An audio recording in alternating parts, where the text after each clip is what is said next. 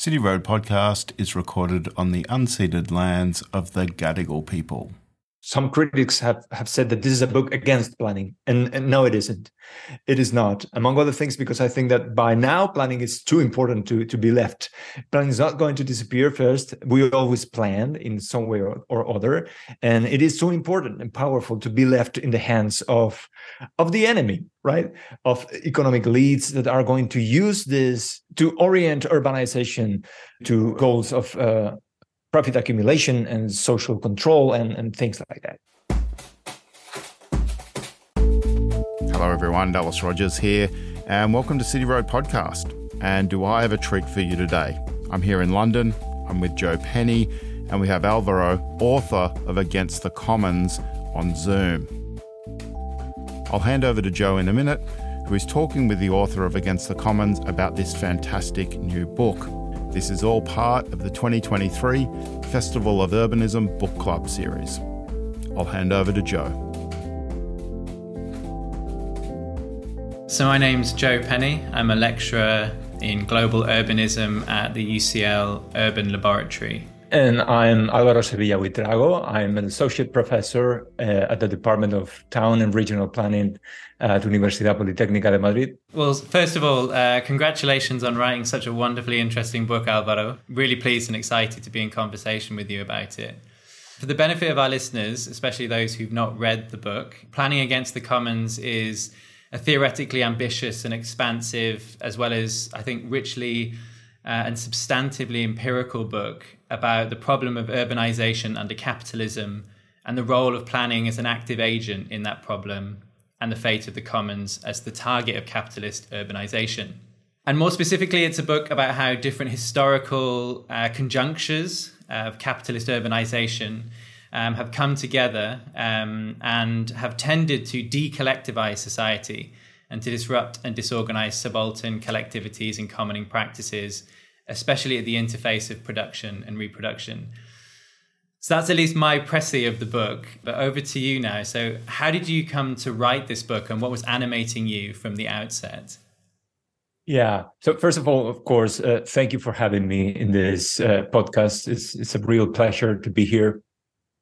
And in terms of the background of the book, I would say that it was in a way born as a response to the need to come to terms with the dismal state of planning agendas. When I was a practitioner some 15 years ago, I was working as a planner back then, and I became very dissatisfied with the lack of not only of political will, I would say, but especially the lack of technical instruments and institutional platforms when it came to prioritizing the needs and capacities of deprived communities in planning policies. And whenever I raised my concerns about this, other colleagues, especially older colleagues, I would say, they would say, well, these problems are beyond the scope of our techniques. Planning is not meant to make the revolution. So I began to ask these kind of crucial questions, like what can planning achieve? What are the goals of planning? What is the project of planning? So I went looking for answers in the literature, and what I found, it struck me that those texts with the greater capacity to shape the self-perception of the discipline, narratives in the genre of panoramic planning history and normative planning theory, they usually pay little attention to this problem, to the gap that exists between what planning is supposed to be and what planners actually do, particularly in relation to vulnerable populations. Of course, there are lots of extraordinary critical accounts focusing on particular cases and periods and cities. But when it comes to big picture narratives, most of them tend to legitimize planning as something intrinsically good, something intrinsically benign, paying little attention to the predicament of popular groups, how they experience the many dramas of urbanization, how these groups try to cope with these dramas by producing their own space. So I felt this was really problematic because, these big picture narratives are, I think, the texts that tell planners what they do and who they are. And this is why I felt the need to write this kind of counter narrative to challenge these prevailing ideas. I wanted the book to pay greater attention to the capacity of these vulnerable populations to use space as a source of collective power and the impact that planning initiatives often have on these communities.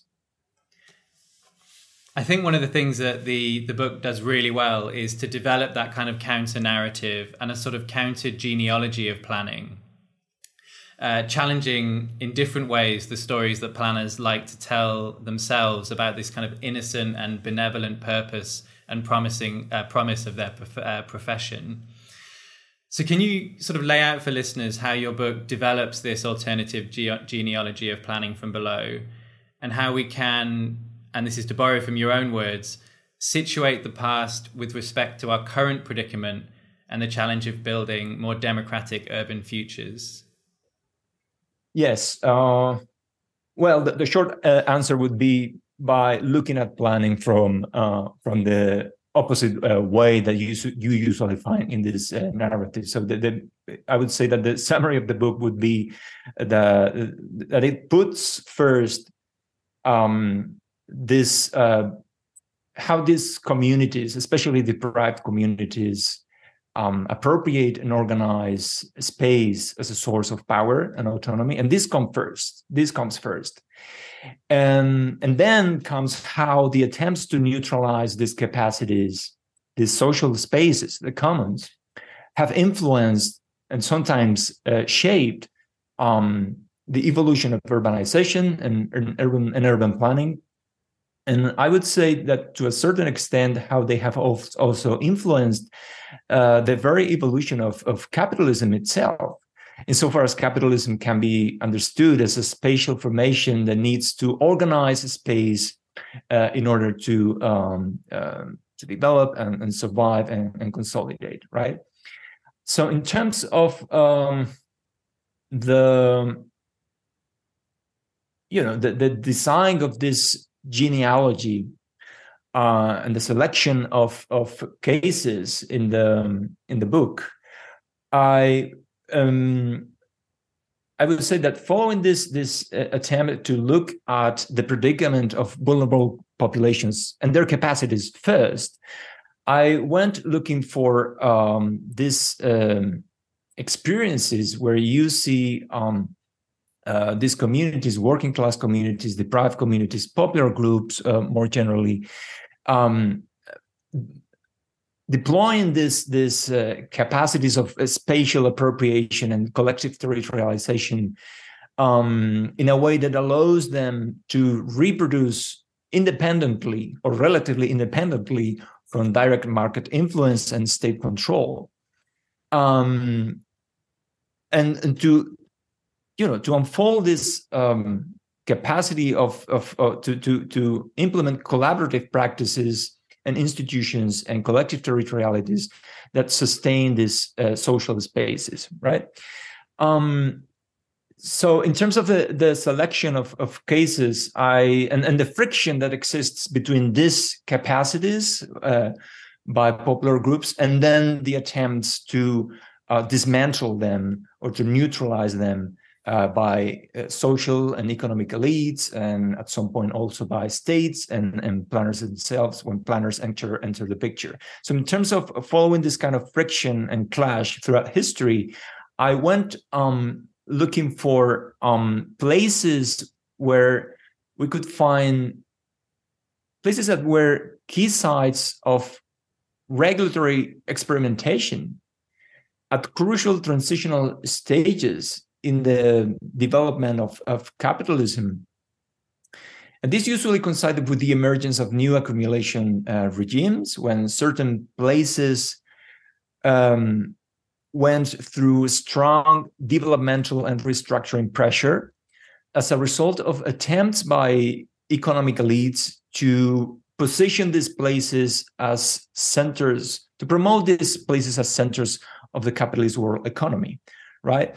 So it is in these contexts where you think that where you can find these frictions and collisions between collective capacities on the one hand and capacities of commoning on the one hand, and on the other hand, this urge by elites and states to use space to mediate these attacks on commons that push forward and advance new forms of planning policy, new forms of spatial politics more generally, right? So in terms of the selection of cases, I think that this was especially important as a methodological strategy. And I would say that in terms of the cases that compose this genealogy in the book, it is also important to stress, because the book focuses, the 4 historical chapters of the book focus on Western cases. So maybe we will talk about this later, but its first chapter is English hinterlands in the 18th and 19th centuries. Then the second chapter is New York and Chicago within the 1850s and the First World War. Third chapter is Berlin during the Weimar Republic, and fourth chapter is Milan since the 1960s. And some could say, well, if you're interested in revealing this dispossessive nature of spatial politics, why focus on Western cases? You should look at the colonial world instead. And this is fair enough. Of course, the history of imperialism and colonialism provides many examples of processes of aggressive displacement and aggressive destruction of the commons. And indeed, these colonial intersections are part of the book's narrative in some chapters. But I thought that it was also important to show how this process of decommunization unfolds in the capitalist core. Because we sometimes forget that capitalism also had to be built in all these places that I mentioned. At some point in history, they were also the peripheries of capital accumulation. In the book, I call them near peripheries or inner peripheries. And capital had to break its way through them in this process of internal colonization, right?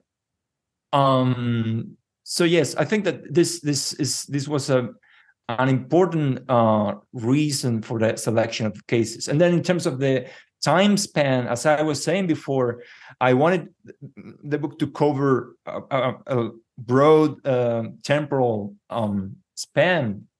It covers over 3 centuries.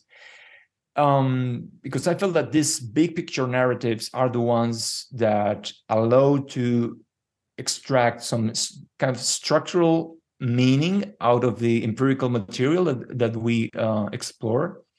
So I wanted to show how these processes of this nature of dispossession is something structural to the discipline. It's not an accident. It is a structural, right? So yes, in terms of the design of the genealogy and the path that the book covers, I think these were the main reasons for that. Yeah, so you've anticipated one of the questions I was going to ask, which was in some ways about this kind of omission of global majority urban contexts. Because I think in many respects, the book is addressing issues and dynamics that are pertinent to many of those places, right? Especially in the present moment of speculative urbanism. And not so much in a kind of crude teleological way, but in a way that seems generative of comparative thinking. Can you speak a little bit about the methodological choices you made and how you think that the book is still speaking beyond the spatial and temporal confines of, the UK's hinterlands, New York and Chicago in the 19th century, Weimar, Berlin, and then Milan in the kind of crisis of Fordism? Yes, of course. And of course, I hope that the book speaks also to not only to scholars of these particular periods, but to the broader audience of urban studies and historical sociologists and social movements and activists and so on, because this particular dialectic, this collision of this clash of different forces that I mentioned earlier, I think that you can identify that in many other places and periods, and it's still ongoing. And actually, in the conclusion of the book, I try to take this same kind of interpretive strategy to other places beyond the West and more contemporary. But in terms of the what would be like the bare bones of this dialectic or struggle, this dialectical struggle throughout history, I would say that what I observed during my research is that in all four cases and other experiences that could have been included in the book, when you find in these contexts with undergoing strong restructuring pressure that I mentioned, you find population groups facing difficulties, especially private populations going through crisis of reproduction. These groups manage to appropriate space to create some realms of autonomy. And in so doing, they develop more or less sophisticated commons and forms of self-reproduction, right?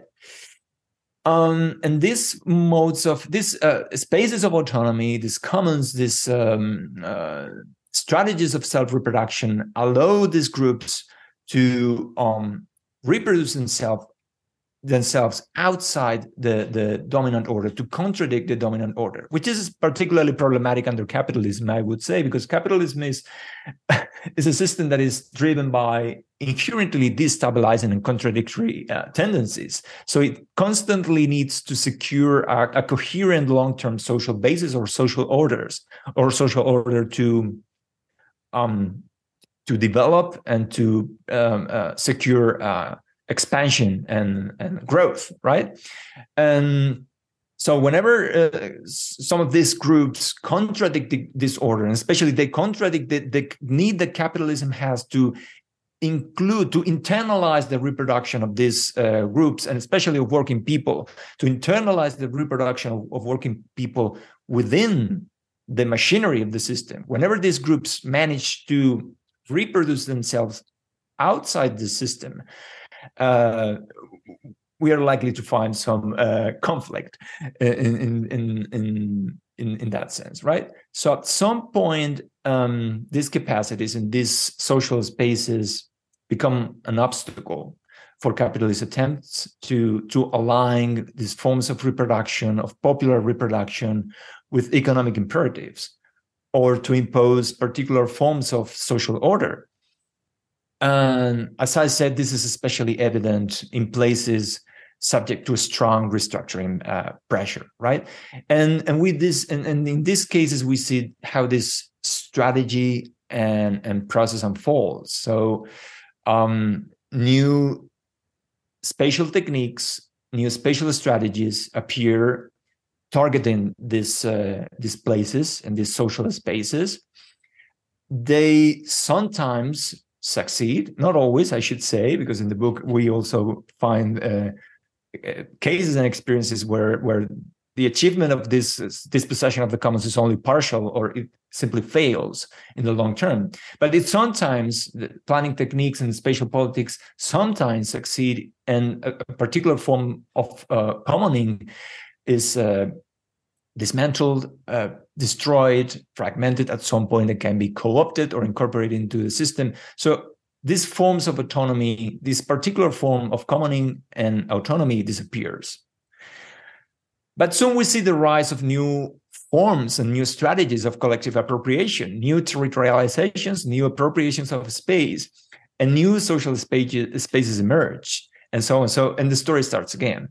And you see how this dialectic unfolds. So this is something that I think we can find in many different places, not only, of course, in the experiences I focus on the book. And as I mentioned, in the conclusion of the book, I try to trace this same kind of dynamics in other places in the majority world and so on. In terms of what we find in the historical chapters of the book, the main ingredients, I try to incorporate different forms of commoning in each chapter, different frontiers of commoning and different frontiers of dispossession. I make the argument that particular forms of commoning become especially strategic in particular historical stages and context of capitalist development. So in the book, I focus first on material commons, on access to land, on issues of property, and the usufruct that these communities could get from common land and things like that. And then the rest of the chapters focus on more immaterial, relational or social commons, I would say. So in the second chapter, we have an exploration of the problem of publicity. So issues of public space, public facilities, and how they are used to shape public behaviors and collective imaginaries of the city. In the third chapter, I use the notion of centrality commons. Here I draw on Henri Lefebvre's conception of centrality, of the notion of centrality, to challenge dominant or mainstream views of centrality in urban studies and in urban planning, and trying to explain how urban hierarchies are produced. They are not natural. They are actively produced. And how this hierarchical and uneven relations between different parts of the city can be mobilized by popular groups to try to sustain themselves in a hostile context, or they can be mobilized to promote, the generation of profit and the consolidation of hegemonic imaginaries of urbanity and the metropolis. And then the fourth frontier of commoning, in the fourth historical chapter on Milan, I focus on issues of creativity, collective creativity, as something that, again, can be mobilized as commons, and placemaking dynamics related to creativity, to collective creativity, can be deployed as commons, or they can be captured, in this case, captured and incorporated into the spatial machinery of urban capitalism. Yeah, I think the way that you unpack commons in this book as, commons as material grounds for provisioning, commons of publicity, commons of centrality, and then the last chapter being about the commons of creativity is one of, for me, the highlights of the book, as a way of disentangling these different ways in which commons work and the way they relate to one another, and how they relate to one another often in quite reinforcing ways. And so the grounds for material provisioning and forms of publicity can kind of also become platforms of politicization and for imagining different urban futures, and I think in a really interesting way that comes across so nicely in this book. Can you tell me or speak a little bit to the evolving strategies of statecraft in relation to those different kinds of commons, and actually some of the ambivalence of urban statecraft in relation to those commons? Because it's not always a case of trying to demolish the commons or completely do away with the commons. It's often a case of trying to reimagine and in some ways civilize the commons. Yes, absolutely.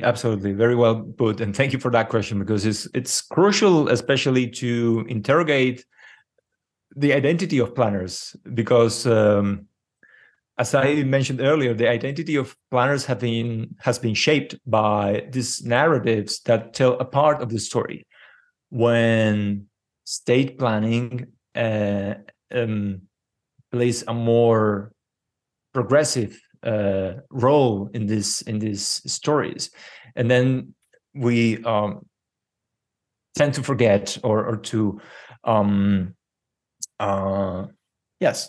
to be blind to this other more problematic aspects of spatial politics driven by state initiatives and so on. So in terms of the role of state, which in a way is a way to also speak about the role of planning per se, I would say that state and planning play very different. I mean, the book is covering over 3 centuries, as I said, so it's a long story, and these institutions and the discipline itself adopts very different strategies from period to period. So in some cases, we see the full force of a dispossessive technique going against access to land, the bonds that these communities have with resources, and their capacities to build their communities around those resources through self-regulated governance strategies and so on. In some cases, we have this very bleak picture of planning. In some other cases, however, what we see is a completely different counter of planning, where planning presents itself as a progressively minded discipline, which is essentially working for the benefit of these deprived groups, and especially in the second chapter, where I focus on the period of urban reform, the classical period of urban reform in the second half of the 19th century and the beginning of the 20th century. This is the classic period where planning historians present this is the emergence of planning in conventional stories, and planning appears as a sort of this benign technique willing to palliate the worst aspects of industrial urbanization, right? And in a way, of course, this is absolutely true. I mean, urban reformers during this period provided services that were essential for these deprived communities, and these services were badly needed in these contexts. What we usually forget is that with these facilities and services, and I'm referring here to public parks, playgrounds, community centers, settlement houses, and so on. With these services and these facilities, this provision of facilities came also with a hidden strategy, I would say, to use these services to re-educate the working class, basically, to re-educate the public behaviors of the working class, and to somehow try to replace actually existing commons as they have been developed by these popular groups with a sort of new commons, a surrogate commons controlled from above. So in this case, yes, urban reformers were providing essential services for these neighborhoods, but at the same time, we usually forget this darker side of the story. Then we move to the third chapter, and we see this is in Berlin in the 1920s. This is a chapter where we finally see the integration of these different rounds of policy making, housing policies, a reflection about the distribution of land uses in a metropolitan scale, the attempt to organize urban hierarchies at this larger scale, and also things that were relatively sophisticated at that time, such as the attempt to incorporate imaginaries and visual discourses about the city in these attempts to promote this new idea of a cosmopolitan urbanism and so on. And now here we have planners working for the state, within the state. This was not the case in the previous chapter. During the urban reform, this was mainly middle class or bourgeois reformers working outside the state, and at some point the state incorporates those strategies within its own machinery. In the third chapter, in the 1920s, we already have a state that is trying to drive these mechanisms more actively. The thing is that the strategies the particular mechanisms, of course, change because the commons under attack are different. But the ultimate goal for me is relatively similar, in the sense that the attempt here is to try to neutralize the capacities of these working class groups in neighborhoods to build alternative, in this case, alternative structures of centrality that will allow these communities to actually consolidate that sort of political antagonism that in some cases in Berlin managed to actually challenge elite visions of the city and the very capacity of the state to govern this emerging metropolis, right? And then in the fourth chapter, the story shifts again, and we have a very different configuration or topology of these different forces, where fourth chapter, as I said, focuses on Milan since the 1960s. So in this case, what I'm arguing is that these creativity commons I was referring to were a key aspect of the project of autonomy, of autonomous groups in the 1960s and 1970s in Italy and Milan in particular.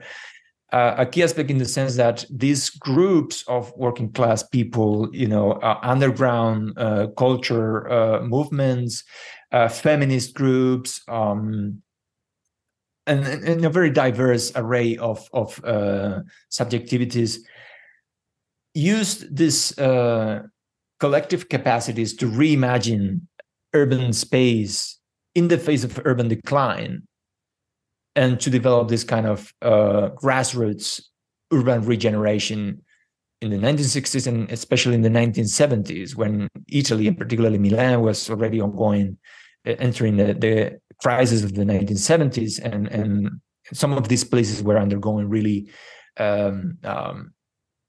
problematic crises of reproduction.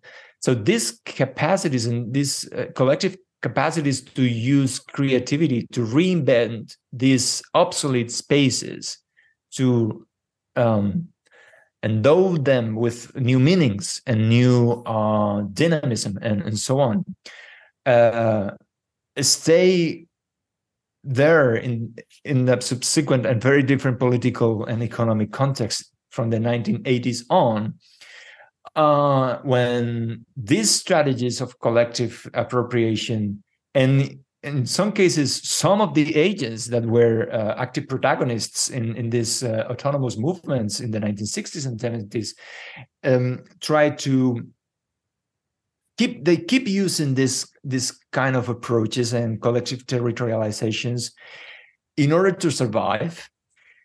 And in this case, the story is not about dismantling these capacities or attacking these capacities, because in this period, 1980s on, and especially more recent decades, what we see is that the local state and corporate actors are finding it increasingly difficult to repurpose the city as a site of accumulation, as a site of capital accumulation. So in some cases, these grassroots movements that are still there, trying to reimagine their spaces, trying to resignify their neighborhoods and so on, they become an opportunity. In this case, as I was saying, it's not a matter of destroying the commons, but actually of trying to incorporate the commons, or at least that part of the commons that is capable of producing new value out of the ruins of the previous period, out of the ruins of the industrial city, right? So in these cases, we see this kind of very interesting dialectic where the state tries to, and planners working for the state try to minimize or neutralize those aspects of the commons that promote political antagonism and conflict and so on. And at the same time, they try to promote and advance these other aspects of commoning that have a capacity to bring new sources of wealth, of profit, and value, right? So it's a very different position for planners here. It's a more problematic and complex position, but I would say that it is also one that I think we should take as an opportunity. But because in this case, what we are seeing is that the local state economic players are no longer interested in completely dismantling the commons. They have to cope. They are trying to find ways to cooperate with the commons and with commoners. So this, I think, signals an important weakness on the part of this urban machine growth that neoliberal urbanism has become in recent decades. And from that point, I take it as an opportunity to reflect about potential different trajectories for the future. Yeah, I think one of the really interesting things that comes out of those 4 chapters, especially when you read them sequentially, as I think they're kind of intended to be read, right? Because they do follow this particular logic in terms of how you unpack the commons and how you unpack the local state or urban government or central government's relationship to those commons, is that you're constantly seeing this dialectic between the popular conviviality and kind of untamability of the commons and the local state's attempts to appropriate the commons, to tame them, to civilize them, through the provision often of these resources. So it's not always necessarily a negative agency. There is some positive element to this as well, through the provision of these new resources. But then the commoners always exceeding the logic of those resources, how they're supposed to be used, how they're supposed to be engaged with.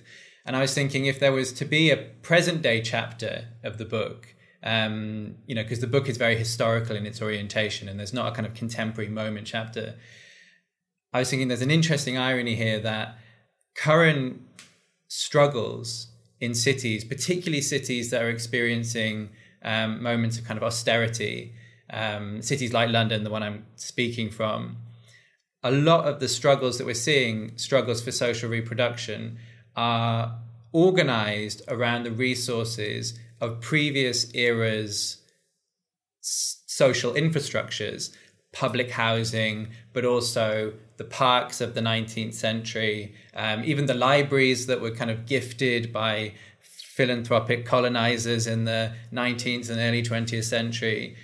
And so there's an interesting kind of historical twist that the resources that were given in order to tame commoners are now becoming the platforms of politicization once again. And they're doing so not in a way that I think is just trying to kind of get back what we once had in the form that it was, but actually really to more radically democratize. So it's a kind of a double movement of, first of all, stop closing these resources, but also, in addition, give us more democratic management of these resources so that we can use them in a way that speaks more to our needs. Yes, totally. I mean, if you any of the experiences I explore in the book, and if you look at this kind of dynamics elsewhere, what you usually find is this astonishing recalcitrant character of commoners, their capacity to salvage even the wastelands. From the very first chapter where I speak about common land and wasteland, and how wasteland, supposedly wasteland, was actually used as a source of resources and informal incomes by peasants and landless working populations in rural realms in England. You constantly see these capacities to reinvent space, and this, I think, should be taken as an important lesson, I think, for planners and urban designers. My background is as an architect and an urban designer. and we are usually educated in a certain obsession with the materiality of physical objects, how they are designed, their morphology, and so on. And when we look at this kind of experiences, I think it's an important lesson to see that the most important thing is not actually the material configuration of a particular place, but how it is used. And of course, certain places are specifically designed to prevent particular uses, and this we could talk about this a lot. But even in those cases, we see this amazing collective capacity to reimagine, to reinvent cities. And especially in the fourth chapter of the book in Milan, we are talking about places that were severely damaged by a dramatic industrial crisis, and even so, you see these groups with this, of course. Many of them going through a lot of misery, but at the same time being able to do things that the administration and the municipality was increasingly incapable of doing. That is to bring life to these spaces, to these ruins of the previous or decaying industrial period, right? So yes, I think this is an important. I agree with you. It's an important lesson that we should take into account. These capacities of salvage or salvaging, commoning and salvaging come together. Amanda Huron has written beautifully about this, and what you were saying. I mean, different authors have emphasized this. Massimo De Angelis, for instance, who is of course a key thinker of these kind of problems in the realm of the social sciences, has emphasized how the commons, yes, of course, it allows this kind of alternative worlds independent from the market and the state, but at the same time, in our current times, any project of commoning has to assume that it has to be built upon the infrastructures that are already there.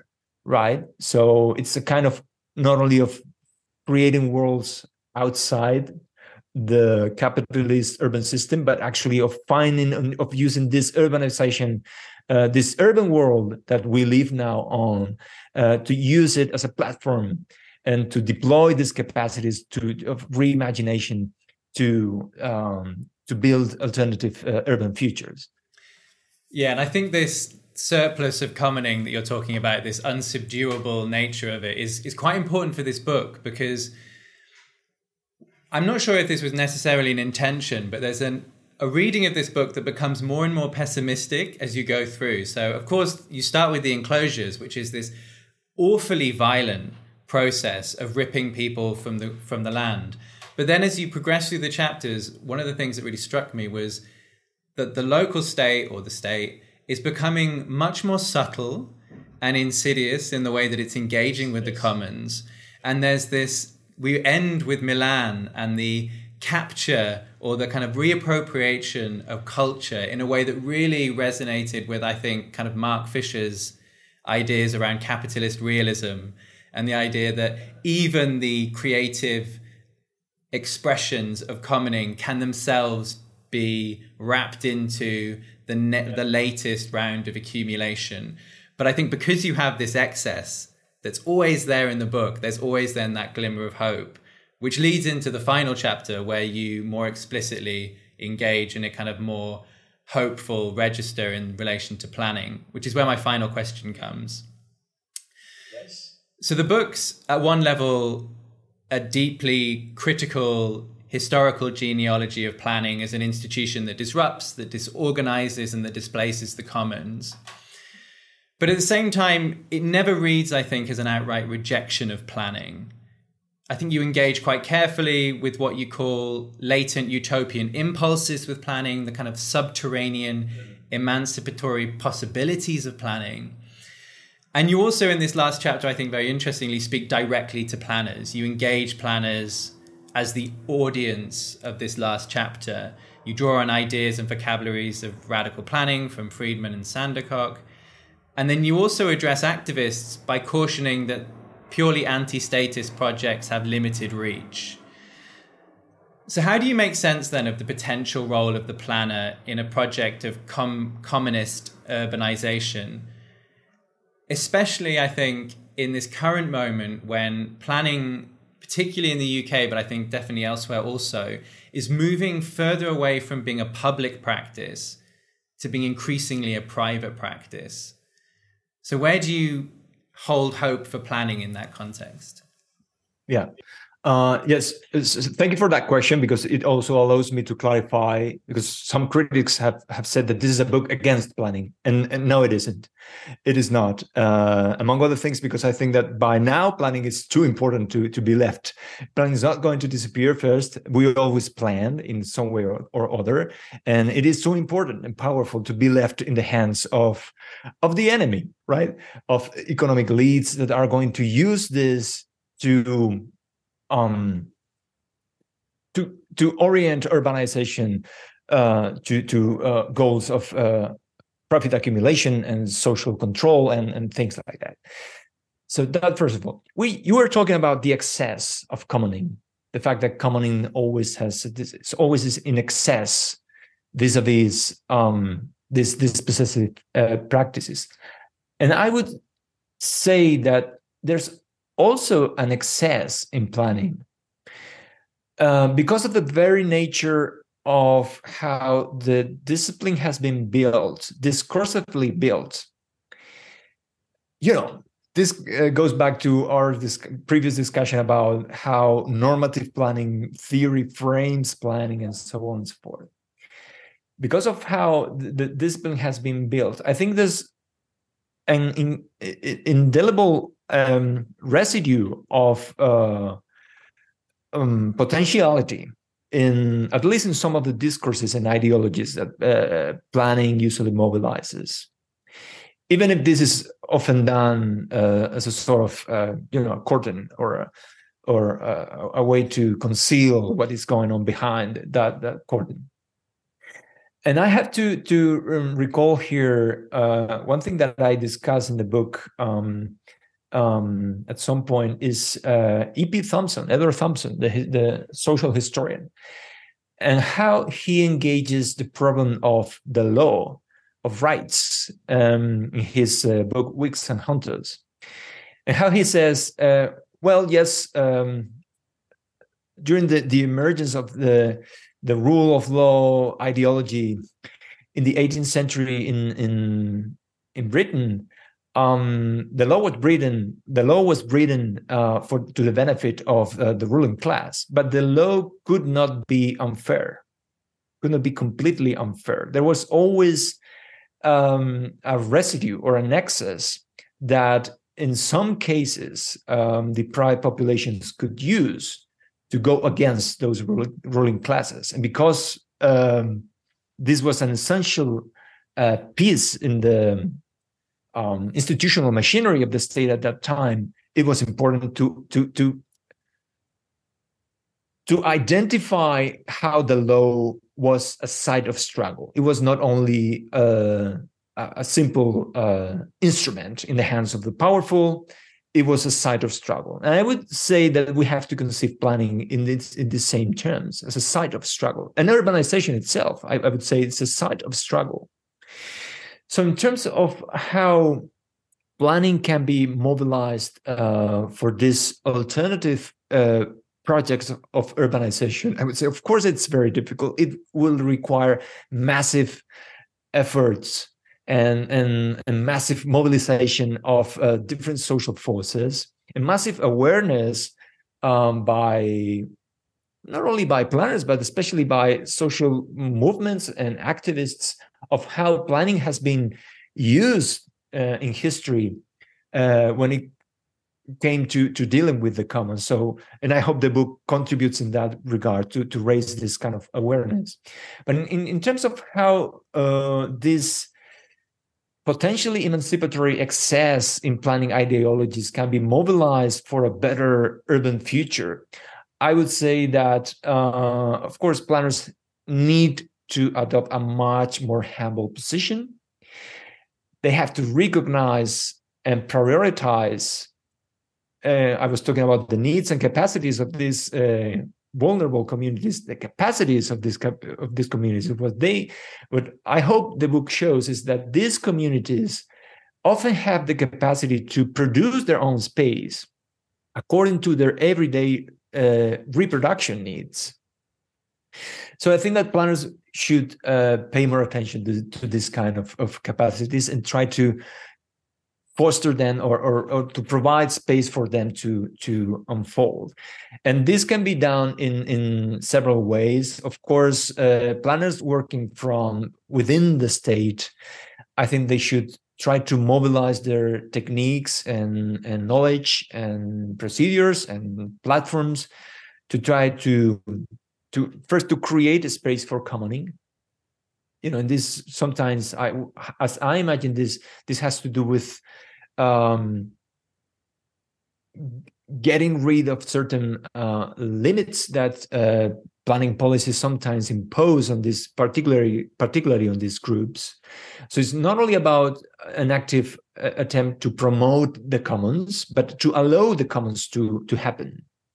As I would say, in some cases, it's already happening, but this is happening, as I was saying before, to use the commons as a sort of as a new source of wealth and profit, right? What if we let this happen not for profit, but for the everyday reproductive needs of these communities? That would be interesting to see, right? Of course, planners can engage their professional knowledge of the mechanisms and procedures to try to help and facilitate these kind of processes. I'm not saying anything new in this sense. As you were saying, the tradition of radical planning has long reflected about this. John Friedman especially. John Friedman used to say that the planner in this alternative form of radical planning is simply a member of the community trying to work with the rest of the community. This doesn't mean that he or she is going to make a living out of it. Unfortunately, John Friedman was not very optimistic about that. But when it comes to engage in this kind of processes, if we recognize the initiative, the capacity, this initiative, this capacities to plan from below, I think we should start thinking about holding a very different, more humble position. But I would say that in terms of these questions, what is more difficult for me, I think it's relatively easy to think how planners could help or facilitate these kind of processes.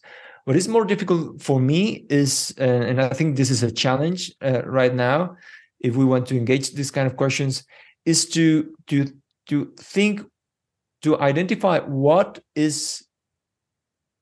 are going to bring this, to bring about this project, who are going to push this project forward, who are the members of the commoner class. In the conclusion, I talk about this.